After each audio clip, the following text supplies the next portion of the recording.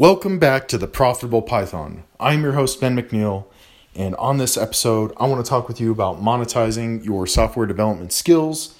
And this is basically part 2 of a response to the Jordan Belfort and Grant Cardone interview where they were clashing their brains, like literally saying like they were going to have like a physical battle between each other to raise funds. But I think they were just having, there was just like massive disagreements, and they're both, made like millions of dollars with their sales tactics. And I think there's a lot of information that we can get out of this as software developers. So join me in going through the nuggets that I pulled out of this interview.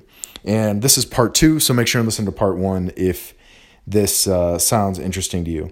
So there was a concept of what they were talking about, suffer mode, and how going into suffer mode means basically you've decided, okay, I don't exactly like the situation that I'm living in right now.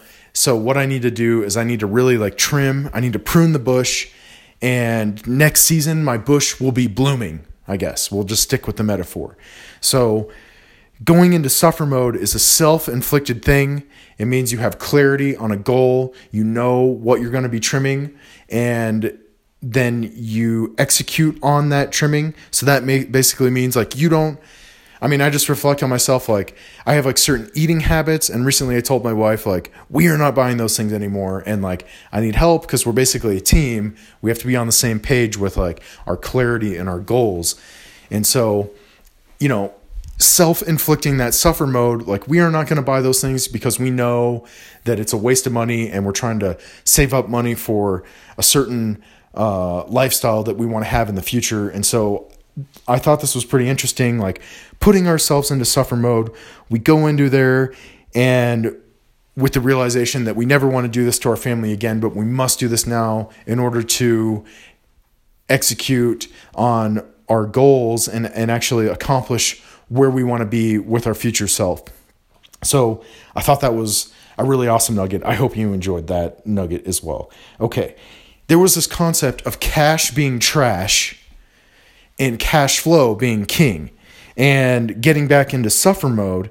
Only buy what flows cash back to you. So if you need some sort of filter when you've put yourself into suffer mode and where you deploy your capital, just think about it. Is this thing going to be returning me cash immediately? If so, invest in that. Otherwise, suffer mode is in effect. Therefore, we don't put money into that. That's the type of discipline that I'm talking about. That was really inspiring to me, and I hope you enjoyed that little nugget. All right. So they were also talking about how they were talking about sales tactics and the special words and the tone of voice and all this stuff, how you could convince somebody to buy your product, for example. And then there was this argument that there's no strategy that works if there's nobody to talk to that or to share your message with. So getting back to that piece in part 1 that we were talking about, if you have a message and you hold that message content, or if you hold that message constant and you are only able to put it in front of 10 people a day, and then another method would be, okay, you can only put that message in front of 200 people a day. My question is, what method would work? Well, obviously the 200 person message will work. And once you have the ability to get your go from getting 10 people in front of your message to getting 200 people in front of your message, that's when you can start worrying about my strategy and tactics and stuff. Until you've gotten to that point, there's no reason to worry about strategy, because strategy only works if there's somebody to talk to. Okay. Hopefully you enjoyed that. Alrighty. And okay, so along with what we were just talking about, if it hasn't already triggered in your brain, basically our goal as any business venture, basically the captain of the ship of any business venture is to figure out how to get those 200 people in front of us. And if you're selling online, they call that traffic. So our main mission is to build that traffic and get those people in front of us.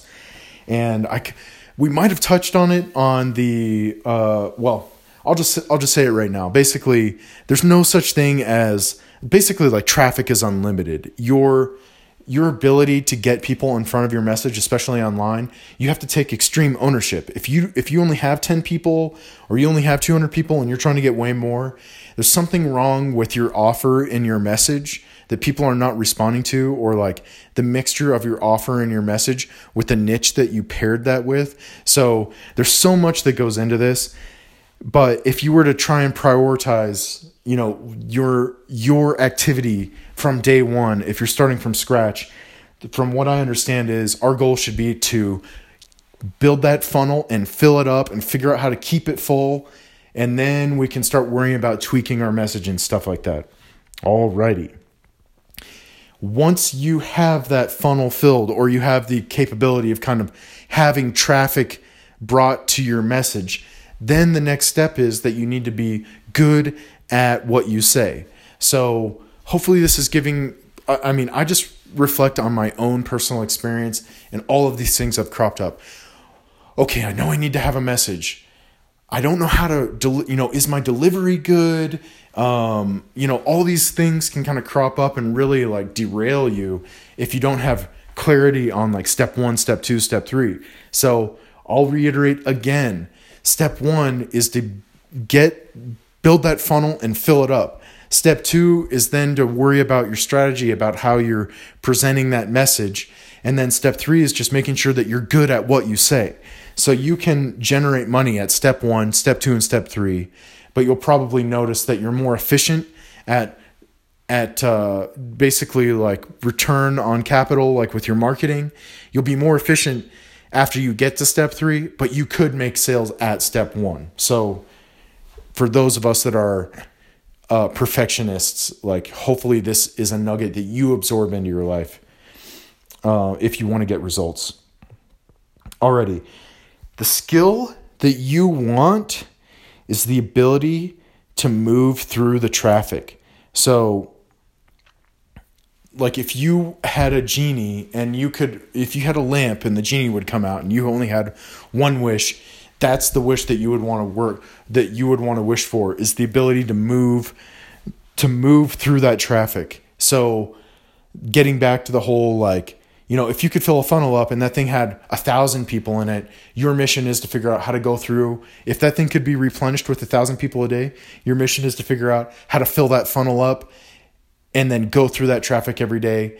And if you just focus on strictly that, the rest of the perpetual motion machine will start to really ramp up. These are the nuggets that I extracted from it, and I am excited to integrate into my business and into this podcast, and I hope you folks are getting a lot of value out of this too.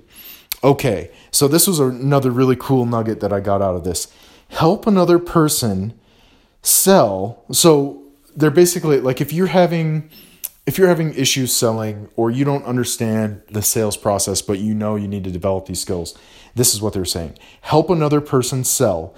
Go into charity mode if you're in a slump. And there's plenty of people out there, they weren't talking about this on the podcast, but I was just even thinking okay, so even, affiliate links, I've kind of been looking into this. I just see, I don't know, I will follow up with you folks on this, but I see people that do this in a way that is like, yes, I want to click on that link and I hope they get paid for it. And then there's other people where they're jamming these links in places where they just don't even, it's just like, I will go out of my way to not click on that link. Like I will go buy that product and by not clicking on that link. So I'm obviously torn when it comes to the affiliate marketing, but if you're trying to get out of a slump or trying to develop skills, think about doing affiliate marketing, because you're basically doing like charity work. You're helping branding the message. Maybe, someone like me will come across your link and be like, oh, I'm going to go to Amazon and look that book up and screw, your ability to get a commission on that. But so, that's the kind of stuff you kind of have to deal with basically with affiliate marketing. But, if you're doing it as a form of like charity work, if you will, you're just trying to get these skills and get out there and see how it all works. And if you can generate traffic and get a message out there in front of people, that's I think where the gold lies in that nugget. So hopefully you're enjoying that. And I have a whole nother page of notes that I want to go through with you folks that I think are going to really be transformational in your process to either monetizing your software development skills or taking them to the next level. So I hope you're enjoying this series. I will talk to you soon. Peace.